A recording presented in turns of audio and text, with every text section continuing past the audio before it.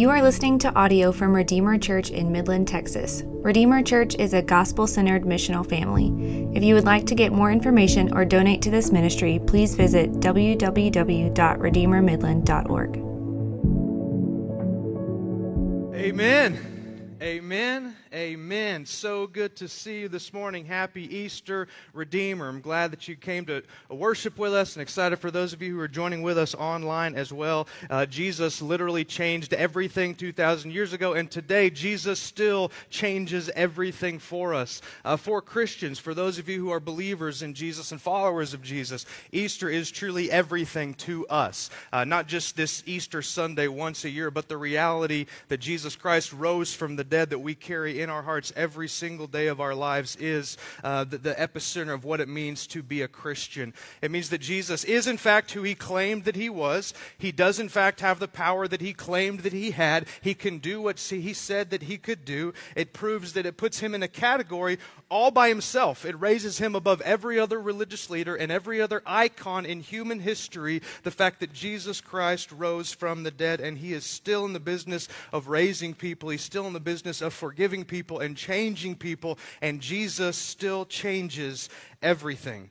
If you have read much about world history, biblical history, or even just the New Testament, you know that when Jesus rose, things drastically changed.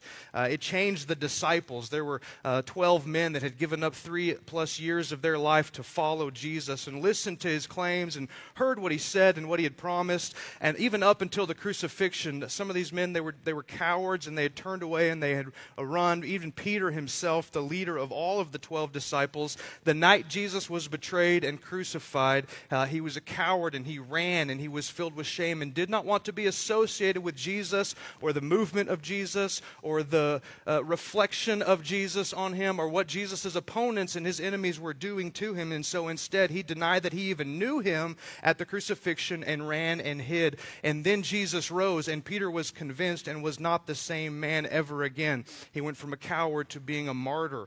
In fact, the Apostle Paul, you go on in church history, he would lead such a powerful life sharing the gospel and planting churches because he believed Jesus was in fact who he said he was and could do what he said he could do. He would go all the way to his own death, and they would try to crucify him. So when they crucified his Lord, he was scared and he ran and hid. When they were going to crucify him, he said, "Turn it around, crucify me upside down. I don't deserve to even die the same way that my Lord Jesus did." And they crucified Peter upside down.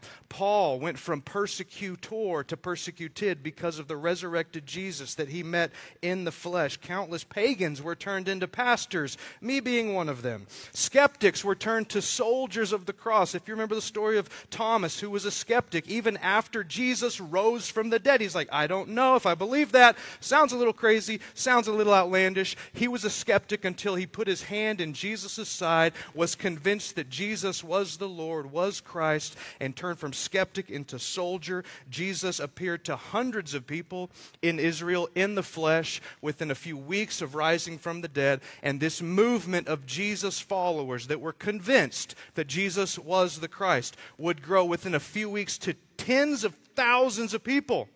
Very quickly, it would grow to upwards of 1 million people that would overtake the Roman Empire, and that would turn to what we know today of as a little over 2 billion people that have been convinced that Jesus rose from the dead. Jesus has changed everything. His death and resurrection is the single most impactful event in human history. It has marked the globe more than any other human event that we have witnessed. Jesus rose from the dead. And the Apostle Peter got the incredible privilege to preach the very first Easter sermon. And so I am going to steal his sermon, just so you know. Up front, I'm giving credit to Peter, so it's not plagiarism. So if you have a Bible, turn to Acts chapter 2. We're going to read what Peter preached when he was preaching the first Easter sermon. Peter, again, he was one of the 12 disciples. So when Jesus began his ministry at about age of 30, he called 12 different men and invited them on a journey to become not just disciples of his, but then leaders of this movement of Christianity. And Peter was one of those 12. He was a fisherman that Jesus invited and called him in and said, "I'm going to make you a fisher of not just fish, but a fisher of men." And then even those 12, there were 3, Peter, James, and John, that had a little more access to Jesus than the other 12. They were Jesus' best friends, and they would see things that others would not see. They would hear teaching that others did not hear. Peter was one of those 3. And Peter would be the one that Jesus would commission to be the leader of the disciples and to be the leader of the church after Jesus died and rose and ascended. That's Peter. Peter's one of the 12. He's one of the inner 3. And at the cross, again, he ran and he hid and he was a coward until Jesus rose from the dead. And if your leader has risen from the dead, then nothing else matters. Amen? If your leader has risen from the grave, certain things that used to scare you don't scare you anymore. Certain things that used to terrify you and make you run, they don't terrify you and make you run anymore. And he preached this sermon in Jerusalem just a few weeks after Jesus, his leader, was crucified. This was around Pentecost. So Pentecost is a big Jewish festival that would happen in Jerusalem, and Jews all over the Roman Empire that had been scattered out for various reasons, multiple times a year would come back to Jerusalem to celebrate and to have festivities and to see family and to have feasts. And there was this celebration that was called Pentecost, and some historians believe that the city of Jerusalem would swell to upwards of 1 million people, Jews from all over the Roman Empire, that would converge on the city for a few days. And so if you could imagine family that hadn't seen each other in years, perhaps getting together, celebrating, eating, and there was a buzz going on in the city like had never taken place at Pentecost because everybody kept talking about Jesus. Everybody kept talking about this leader that was crucified and that just a few weeks before this celebration had risen from the grave. So in this collection of people that would have been in Jerusalem at Pentecost would have been some of Jesus' followers that had witnessed everything that he had done, that had been at the meal where he took a few loaves and fish and he fed 25,000 people. Perhaps some people that were there that heard Jesus preach the Sermon on the Mount. No doubt some of the Pharisees, the religious leaders of the day in Jerusalem, were there who were responsible for putting Jesus on the cross. Maybe some Roman soldiers were there at Pentecost in the city. Perhaps plenty of skeptics, plenty of people that were living their lives very far from God. An unbelievable mix of people that were hearing this buzz about Jesus being raised from the dead. And so Peter sees an incredible opportunity to preach about Jesus. And so in Acts chapter 2, Peter preaches the first Easter message about the resurrection, and he's going to talk about who, in fact, Jesus is. And he's going to frame Jesus in 2 ways with 2 different words that you'll see in just a second. But what he does is he wants us to have a clear and a crisp understanding of just, in fact, who Jesus is. Because it doesn't matter what your story is or what your past is or what your questions are, the most important thing about your life is the very same thing, is when you decide who Jesus actually is.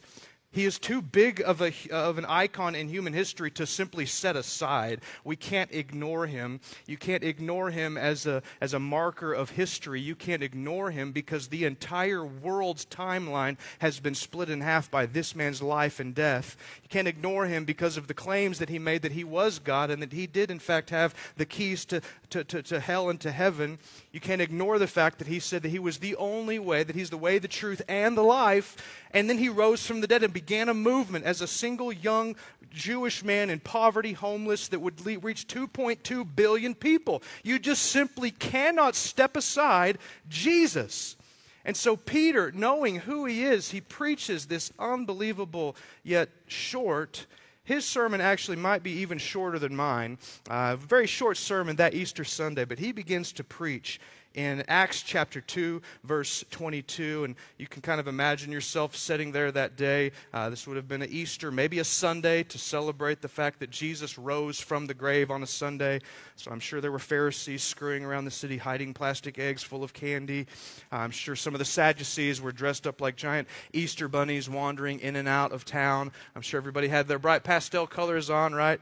Now here's the setting, that all these people were gathered together probably for some sort of feast, and then Peter begins to clear his throat, and he stands up, and with a very bold voice, as one who follows a leader who has defeated Satan, sin, and death, says this. Acts chapter 2, verse 22. If you have a Bible, follow along with me. If you don't, it's on the screen here for you. Peter, preaching to the people who had crucified his leader, fearlessly says this, "Men of Israel, hear these words, Jesus of Nazareth." And that is a fantastic way to start a sermon. If you ever get an opportunity to preach, best case is to start with Jesus. He says, everybody listen up, I've got something to say. Jesus of Nazareth, not just, I'm sure there were multiple people named Jesus. In fact, I got really excited this week when we started pushing out information about Easter at Redeemer. 3 different men in Midland named Jesus said that they were coming. And I got so excited. I was like, oh my gosh, Jesus is coming to Easter at Redeemer. There probably would have been multiple Jesuses in his day, so Peter's very clear. He says, Jesus of Nazareth, a man attested to you by God with mighty works and wonders and signs that God did through him in your midst, as you yourselves know. Jesus was a very public figure. What God was doing through his life and his ministry was not something that was, as the Bible says, was not hidden in a corner and done in private and not verifiable. Peter says, listen, you people were there. Some of you heard him. Tens of thousands of people that would have been listening to Peter preach this day had met Jesus, had maybe been healed by Jesus, had seen the miracles and the signs and the wonders. And so Peter is saying, listen, this is how you're going to know and confirm that Jesus is in fact the one we're looking for. God, it says, is going to attest him to you by mighty works and wonders and signs. So if you're wondering who the Christ is, look around. He's the one walking on water. He's the one changing water to wine. He's the one causing miracles to happen, raising people from the dead, and eventually raising himself from the dead. This is saying Jesus from Nazareth, God put his stamp of approval on him, and we all know this. This is public knowledge. Verse 23, this Jesus, delivered up according to the definite plan and the foreknowledge of God, you crucified and killed by the hands of lawless men. If you study much about preaching, you find out that Peter and some of the New Testament preachers didn't really follow the preaching rules. You're never supposed to point your finger and say you. If there's something difficult to hear or condemning in a sermon, you're always supposed to say we. Peter didn't do that. He looks out in the crowd and says, you guys murdered God. You are the ones who crucified Jesus. So the question is, who killed Jesus? The answer is his own people, the Jewish people. But the second question is, who took Jesus' life? And Peter's answer is no one. No one took Jesus' life. Jesus laid it down on purpose because he says this has been the plan all along. Delivered up according to the definite plan and the foreknowledge of God, that from Genesis chapter 3, when everything in humanity fell apart and the promise of a Savior would come, Jesus was prepping for the cross. 1,000 years before Christ is born, when the prophet David speaks of the crucifixion of the Messiah, his hands and feet would be pierced. Before crucifixion was ever even invented, Jesus was preparing and looking forward to the cross. In Isaiah 53, 700 years before Jesus would be born, it talks about this lamb being led to the slaughter, and as a sheep before his shearers is silent, so he didn't even open his mouth. This was the plan all along, for Jesus to lay his life down for sinners in our place, for our sins. And then verse 24, he gets to the Easter message. He says, but God raised him up.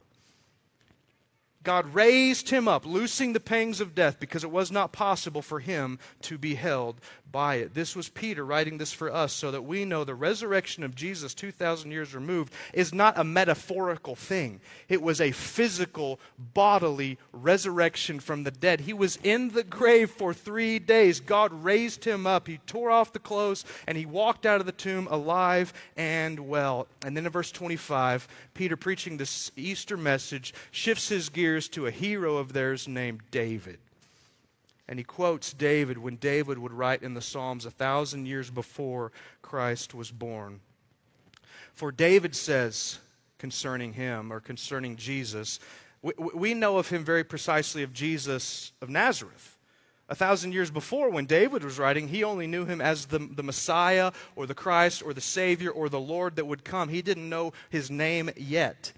And it says when David says concerning him, and you have to know a little bit about David to know the weight and just really kind of the strategy for what Peter was doing. See, David would have been a hero of the Jewish people. He was a king, and he wasn't just a king, he was like the king in their entire history. They loved him. He was a soldier. He had stories about how many men that he had defeated in battle. He was a prophet. He wrote books of the Bible, and God spoke to him. He was a poet. He wrote incredible poetry. He was an all-around unbelievable man, and he would be a hero of the Jewish people. And so Peter knows this, and he knows that a lot of people there might be putting their hope in David, or they're longing for a new kingdom in David, or all of their worship was in somebody named David, and Peter uses that to preach to them. And he says, quoting David from Psalms, I saw the Lord. So this is David saying 1,000 years before, I saw the Lord always before me. He is at my right hand that I might not be shaken. Therefore my heart was glad, and my tongue rejoiced. My flesh also will dwell in hope. For you will not abandon my soul to Hades. This is David saying, because I trust God and His Messiah, He's not going to abandon me and let me go to Hades, which is another word for hell, or let your Holy One see corruption. This is David 1,000 years before, predicting and prophesying and looking forward to Easter. He says, you're not going to let your Holy One see corruption, meaning the chosen, anointed Messiah, the Christ, Jesus, would not be left to decay in the grave. God will not allow him to stay there and to see corruption. You have made known to me the paths of life. You will make me full of gladness with your presence. And then Peter turns his attention from David to the listeners, and he says, brothers, I may say to you with confidence about the patriarch David, that he both died and was buried, and his tomb is with us to this day.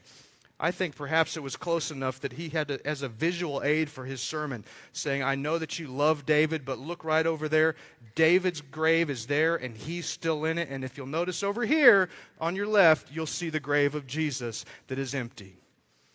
When I was growing up, all little kids, all the little boys had the same hero. Any guesses? Superman. All the little boys were wearing Superman underwear because that was what you did. I don't know why. And then you grow up and you get a little older and you find out that your hero actually had a hero. You're like, oh my gosh, I didn't even know. Superman wore Chuck Norris underwear. I mean, this is like maybe a little bit of a stretch, but this is what Peter's saying. I know you guys, your hero is David, and all the little Jewish boys are running around with David underwear, but listen up. David wears Jesus Christ underwear.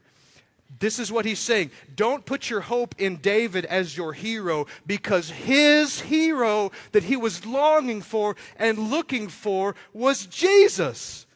Like, there's a king that's better than your king. Jesus isn't just a king in a long lineage of kings that's going to step in and be just like David. He's saying, no, King David, who you love and adore, bows his knee and worships this king. He's not just a prophet in a long line of prophets. He is the prophet that all of the Old Testament prophets were looking forward to, like David, saying, I hope that you come. My longing is for you. He's not just a long line of good philosophers and teachers and mighty men. He has been risen to a category all his own. If you look over there, you'll see David's grave. He's dead and gone. David was looking for someone else. David was longing for someone else. David put his hope in someone else. And David was looking for and waiting for, in fact, Jesus, who would rise from the dead, defeating death. I have this picture in my mind that when you get to verse 36, this is kind of the climax of Peter's sermon. This is when he's laid the groundwork and really drawn them in to understand how in the world they're supposed to respond and what they're supposed to do with this message. So I just imagine Peter taking a moment to collect himself, clearing his throat perhaps, maybe drinking some water. The moms in the crowd realize that Peter's about to give the point of the sermon, so they're hushing the children, and everybody's listening because they want to hear what Peter, the follower of Jesus who just rose from the dead, had to say. And I just imagine him clearing his throat and standing up on a box and shouting as loud as he could this climax to his sermon. He says, "Let all the house of Israel therefore know for certain that God has made him both Lord and Christ, this Jesus who you crucified." He explains who Jesus is in two terms. He is both Lord and Christ. He is Lord and Christ. He is Lord and Christ. Package deal. You can't just pick one or the other. Jesus is the Lord and Jesus is Christ. Oftentimes we just get half of that picture, and especially on Easter. Especially on Easter, we really highlight the fact that Jesus is the Christ, which means the Messiah or the Savior. And maybe you go to church just once or twice a year around holidays. Maybe it's a family tradition that you have. And if that's the case, then there's a great possibility that you've only heard one sermon your whole life. You've just heard the sermon that Jesus died on the cross, rose from the grave so that we might be saved. You've just heard the portion about Jesus being the Christ and the Savior and the Messiah. And you think, I don't need to come back. They only have one sermon. I've heard it so many times. If they could come up with something new, right, I would come back. And so if that's you, I want to share with you, as Paul Harvey would say, the rest of the story. Because there's a way in which you can present Jesus, and this is all accurate. It's not incorrect. It's just incomplete to simply portray Jesus as the Christ. And so maybe that's what you have heard. And oftentimes, I think in an effort to get people, because the reason we exist in the deepest part of my heart wants to see people become Christians. And sometimes in an effort to see people respond to Jesus as the Christ or the Messiah or the Savior, we'll almost preach the gospel and present it in a way that Jesus is like desperate to have us on his team, that he's going to lower the bar, kind of like a car salesman. How many of you have ever bought a car from a used car salesman? If you're a used car salesman in the room, this is not a knock against you. This is just the reality of my experience just recently. They kind of portray this, I will do anything to keep you from walking away. I will throw in some perks. I will haggle with you. I'll lower the cost. I'll give you some freebies. Or how about this? I'll go get my manager who has the authority to give you more perks and more freebies. Just don't leave. Just don't walk away. We will make a deal, right? They'll offer to vacuum it. They'll offer free oil changes for life. They'll offer to deliver it to your house. I don't know if that's all the time thing or just a COVID thing. They'll offer free 0% financing and new car smell. And can we all just agree that new car smell is just unbelievable?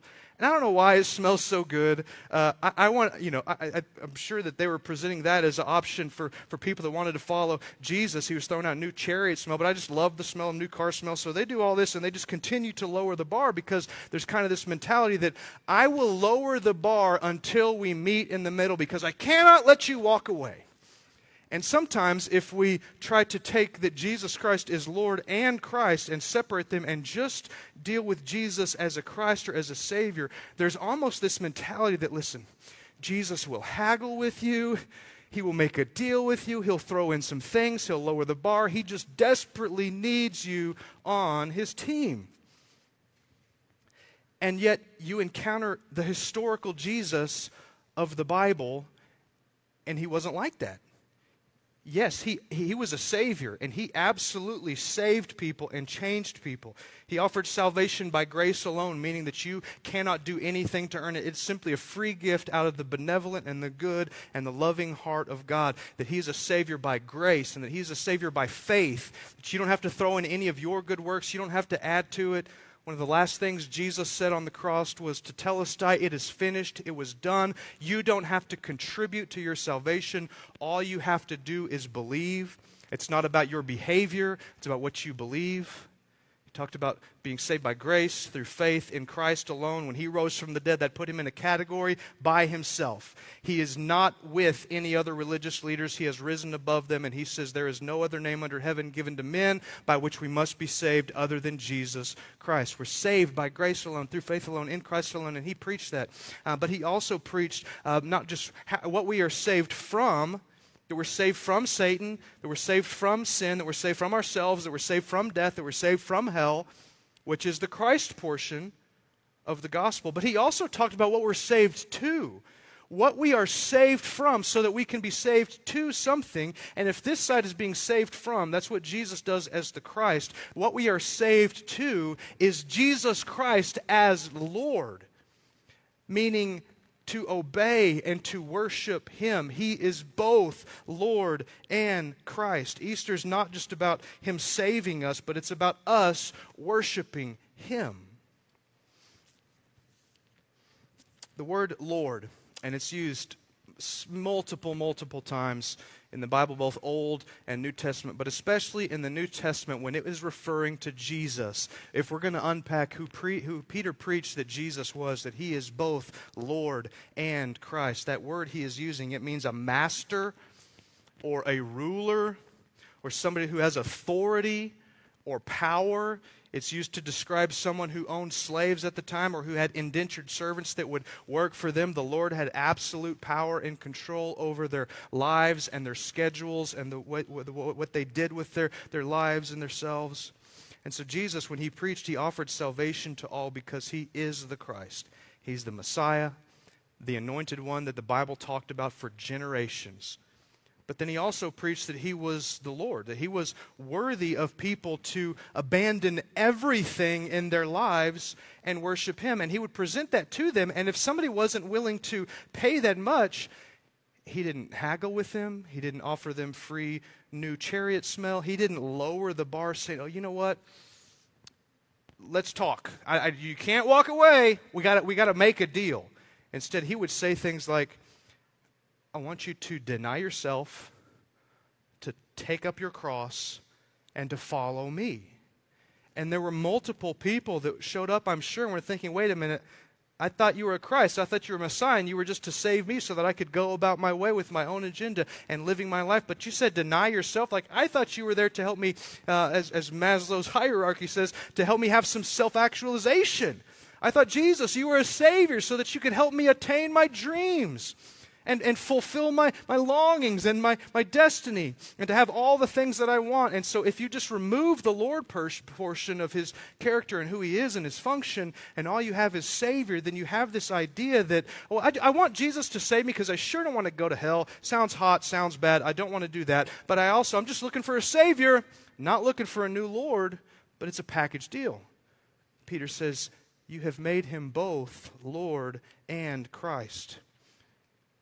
You remember the story about the rich young ruler who was rich, and he was young, and he was a ruler.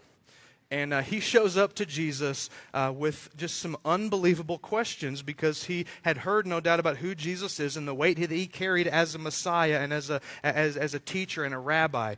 And so he asks him what he must do to inherit eternal life. And basically Jesus gets down to the core of it because the man loved his money more than he loved Jesus, and he was not willing to abandon all of that. And can you imagine for Jesus' ministry what benefit it must have been to have had a rich young ruler on your team? And if Jesus was just the Christ and not the Lord, he would have lowered everything. You know what? Forget the whole deny. I'm gonna get a loophole in here. If you'll give a certain amount of money, then we'll let you in. You don't have to deny yourself. You don't have to take up your cross because I know that sounds difficult, and you don't have to follow me. But he didn't do that. Jesus let people walk away. Because everybody wants a Christ, not everybody wants a new Lord. And so Jesus is both. He's made him both Lord and Christ. And so what was their response when Peter preaches that this is who Jesus is, and these people that listened to it and internalized it? And their response in verse 37 is this. Now when they heard this, they were cut to the heart. If you realize you had just murdered God, you probably would too. They were cut to the heart. That's who that was. That's what we did. And they said to Peter and to the rest of the apostles, now bear in mind, this is a way to collectively say that this is how the masses were responding, because there were thousands and thousands and thousands of people that heard Peter preach this day. I don't know if they had multiple services back to back and he would just repeat the same thing, or if he would preach loud enough where they could hear. I know George Whitefield, this was recorded history from 2 centuries ago, preached loud enough without the aid of any electronics or microphones that 30,000 people could hear George Whitefield preach. So it's no stretch to think that Peter was preaching to 30,000 people. Now, they weren't 6 feet apart. There was no social distancing. They were all a big mob. He's preaching, and their response was this. Brothers, what shall we do? If that's true, if Jesus is the Christ and he's the Lord, what do we do? I mean, this is the greatest response for anyone that hears a message from the Bible about Jesus, that you hear a sermon. It's not to defend ourselves. It's not to cast blame on someone else. It's to internalize and say, if that's true, what should my response be?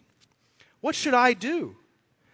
And they very humbly said, brothers, what shall we do? And Peter said to them, repent, which means to turn away from ourselves, to turn towards Christ. Don't put our hope in our works, put our hope in Jesus. Don't worry about trying to fix your situation. Just simply turn, to repent and be baptized, every one of you, in the name of Jesus Christ for the forgiveness of your sins. And what baptism was a physical picture of what had happened 4 weeks before. That if you turn around and you repent and you put your faith in Christ, then we're going to put you underwater. Make sure you hold your nose, but we'll get you back up, put you underwater like you're being buried in a grave, and we'll raise you up. Just like Jesus rose from the dead, you're going to be raised spiritually to walk in newness of life. Be baptized, every one of you, in the name of Jesus Christ for the forgiveness of your sins, and you will receive the gift of the Holy Spirit. That's what Peter promised for those who would respond to the gospel in repentance and faith, and being baptized would show that they truly do belong to Jesus, that God would, in fact, put His own Spirit as a gift inside of believers. The believers would receive the seal of redemption, a mark that we belong to Jesus. This is what Paul would talk about as like the earnest money, the down payment and earnest money that you don't get back. The earnest money of our inheritance is the Holy Spirit in us. Verse 39, he says, for the promise is for you and for your children and for all who are far off. And when Peter preaches about those who are far off, he's not talking about those who are geographically far off. He's not like, good news, those of you who came all the way from Ethiopia or southern Egypt, this is for you too. When he talks about being far off, he's talking about spiritually far off.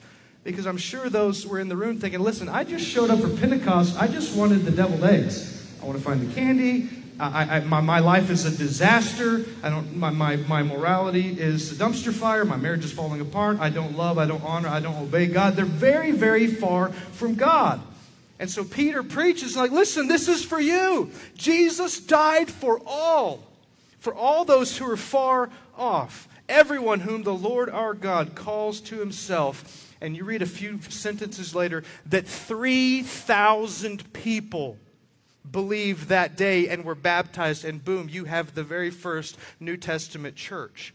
Because they responded to the gospel message that because Jesus died and Jesus rose from the dead, that's in fact affirmation that God has made Him both Lord and Christ.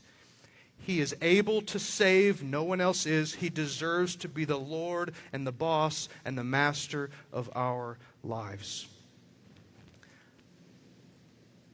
And the reason this is good news is because Jesus as Savior will save us. No one else can save you from Satan. No one else can save you from your sin. No one else can save you from death, and it's coming for all of us. No one else can save you except Jesus. But the reason it's good news is if we treat Him as Lord, that He can actually do a better job with our lives than we can. How many of you have ever done a do-it-yourself project? How many of you have ever done a do-it-yourself project that you regret? That you think, probably should have hired a professional. There's certain things in my life that I'm not great at, but I have enough confidence to be a do-it-yourselfer, and so I'll get myself into trouble. I'm not really a great mechanic, but I know enough to take something apart. So I had a problem with my lawnmower last week, and I thought, you know what, I could get a professional, or I could do it myself. Save a little bit of money, take the lawnmower apart, fix what I think is broken, put it back together, turn around. There's a rather large pile of parts left that weren't there when I started. I'm thinking, I wonder how important those were. I'm sure they just included an extra fuel line somewhere in the middle of the motor that you have to tear it apart to find out. Oh gosh, I wonder if this spark plug is very important. And you get to that, you think, I probably should have hired a professional that maybe could have done a better job than me. Maybe it's your taxes. I don't want to bring that up, but it is tax season. So maybe you're like, hey, you know what? I could probably save a little bit of money and do it myself. And you find out if you hire an accountant to do your taxes, probably get 2 times more in your tax refund.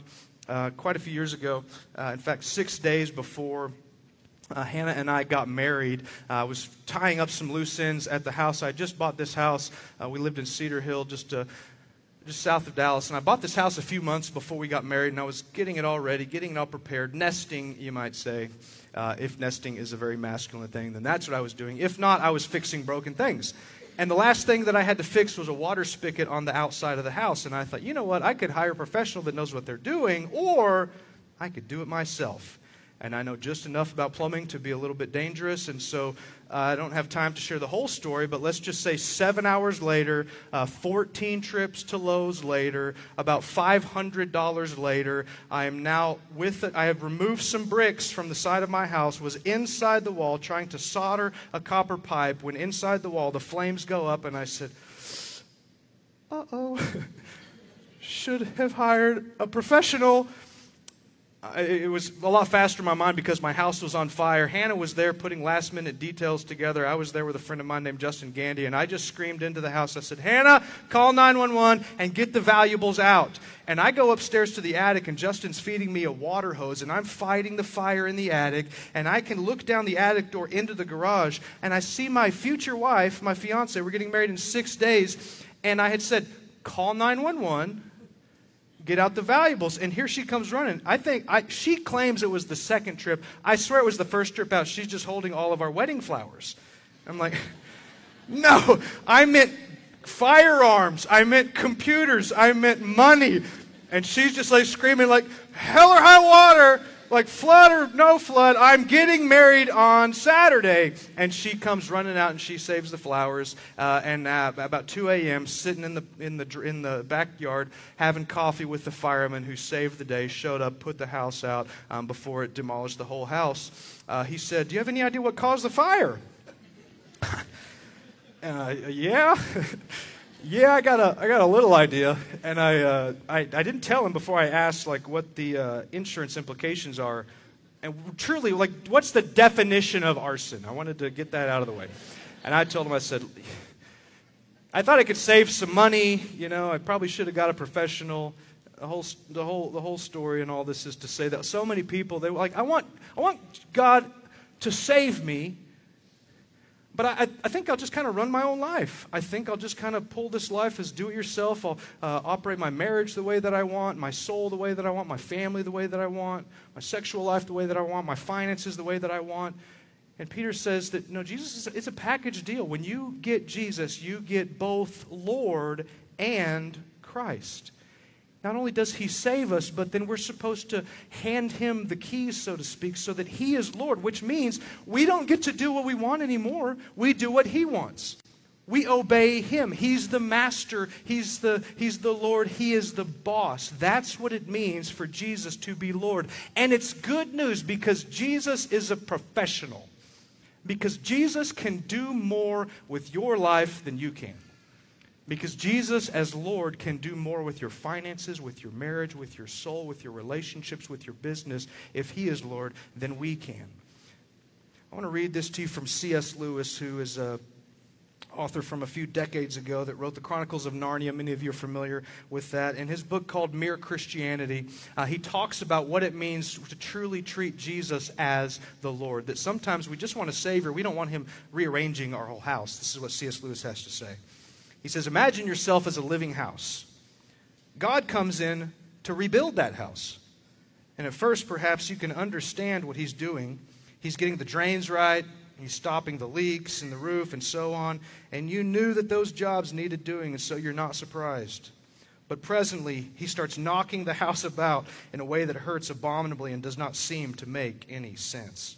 What on earth is he up to? The explanation is that he is building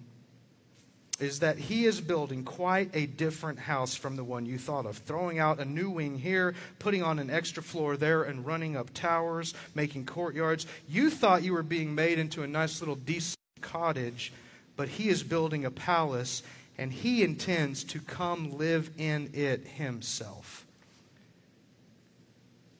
Go back to Peter's first Easter sermon. He phrased it this way, that you will receive the gift of the Holy Spirit. So God can do more with your life than you can because he is designing it so that he can stay there. His Holy Spirit wants to live in you forever. So he's going to remodel as Lord more than you ever imagined. But if he's preparing a place that the Holy Spirit is welcome in, and he's crafting you to look like Jesus, that is a good thing.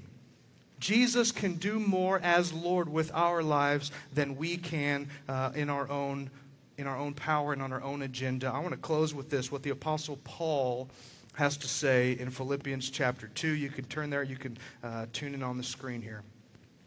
This is Paul, who was a persecutor of Christians, put to death the first Christian, began the martyrdom of the first century, trying to squash this Jesus movement, but was radically changed by the resurrection of Jesus. Jesus rose from the dead, met Paul face to face, said, I'm switching teams. You're now on my team, and you're going to go plant churches. And so Paul's responsible for really more than half of the New Testament.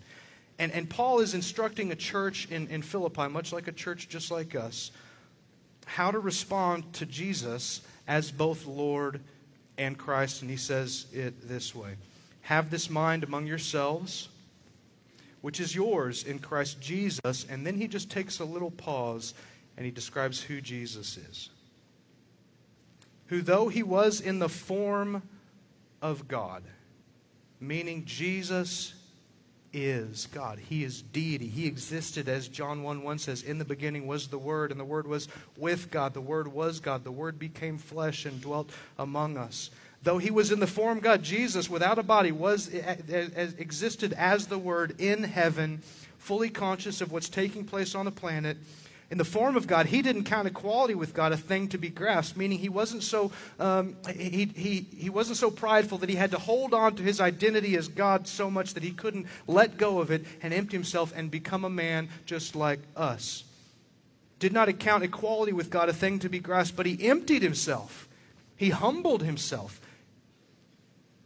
He came and he was born as a helpless child in a manger in Bethlehem. He emptied himself by taking the form of a servant, being born in the likeness of men. This is Christmas. This is what we celebrate at Christmas, that the deity became humanity and took on a very, very humble state. And being found in human form, he humbled himself by being obedient to the point of death, even the death on a cross. That's Good Friday. This is 2 days ago when we show that God became a man, grew up, lived a perfect, sinless life, died on the cross, having given his life. No one took it. Jesus gave it. And therefore, God has highly exalted him. That's Easter. He raised him from the dead and exalted him where he's in a category of his own. Exalted him and bestowed on him the name that is above every name, so that at the name of Jesus, this is the response that is rightfully due someone who rises from the grave and who is confirmed as both Lord and Christ. What do you do? How do you respond? I'm glad you asked. Bestowed on him the name that is above every name, so that at the name of Jesus, every knee should bow, in heaven and on earth and under the earth, and every single tongue confess that Jesus Christ, that Savior, Messiah, Jesus Christ is Lord. He is the Alpha. He is the Omega. He is the beginning. He is the end. He is the King of kings that all the other kings bow down to. He's the prophet that speaks once and for all for God that all the other prophets look forward to. We are to bow our knees and to bend our hearts and confess that Jesus is in fact both Christ and Lord, to the glory of God the Father. And God says the day is coming when every human being will be overwhelmed and recognize, in fact, who Jesus is. Some from heaven, some on earth, some in hell.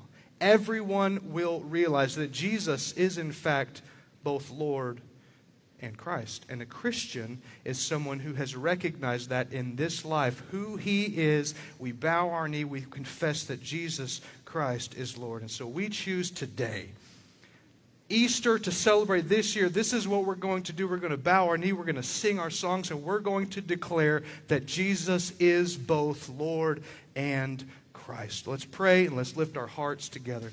Lord Jesus, you are in a category by yourself as the Lord and Christ. God, you have done what no one else can do. Jesus, you predicted your own death. You laid yourself down on a cross for sinners. You rose from the dead to prove that you are who you say you are and that you do what you say you can do. Jesus, you are Lord and Christ. So I pray that this morning that anyone in this room that has not put their faith in you to be saved, that they would know that you are the Christ. You're the Son of the living God. You're the one that died for their sins in their place to give them grace and mercy and forgiveness. I pray that they will meet you as their Savior, that they wouldn't try to fix their problems or put things together. They would simply lean on your mercy and grace. Father, I pray that you might save some this morning, both in this room and online. And God, I pray that you might help us to recognize that you truly are the Lord. that you will rule and reign over the cosmos that you created forever and ever. And so we bow our knees, we recognize that, we bend our hearts, and we sing to Jesus Christ the Lord. We love you. I pray this in your name. Amen. Amen. Amen. Thank you for listening to this message from Redeemer Church. If you want to connect with us at Redeemer, we would love for you to visit us at a service in person or visit us online at www.redeemermidland.org.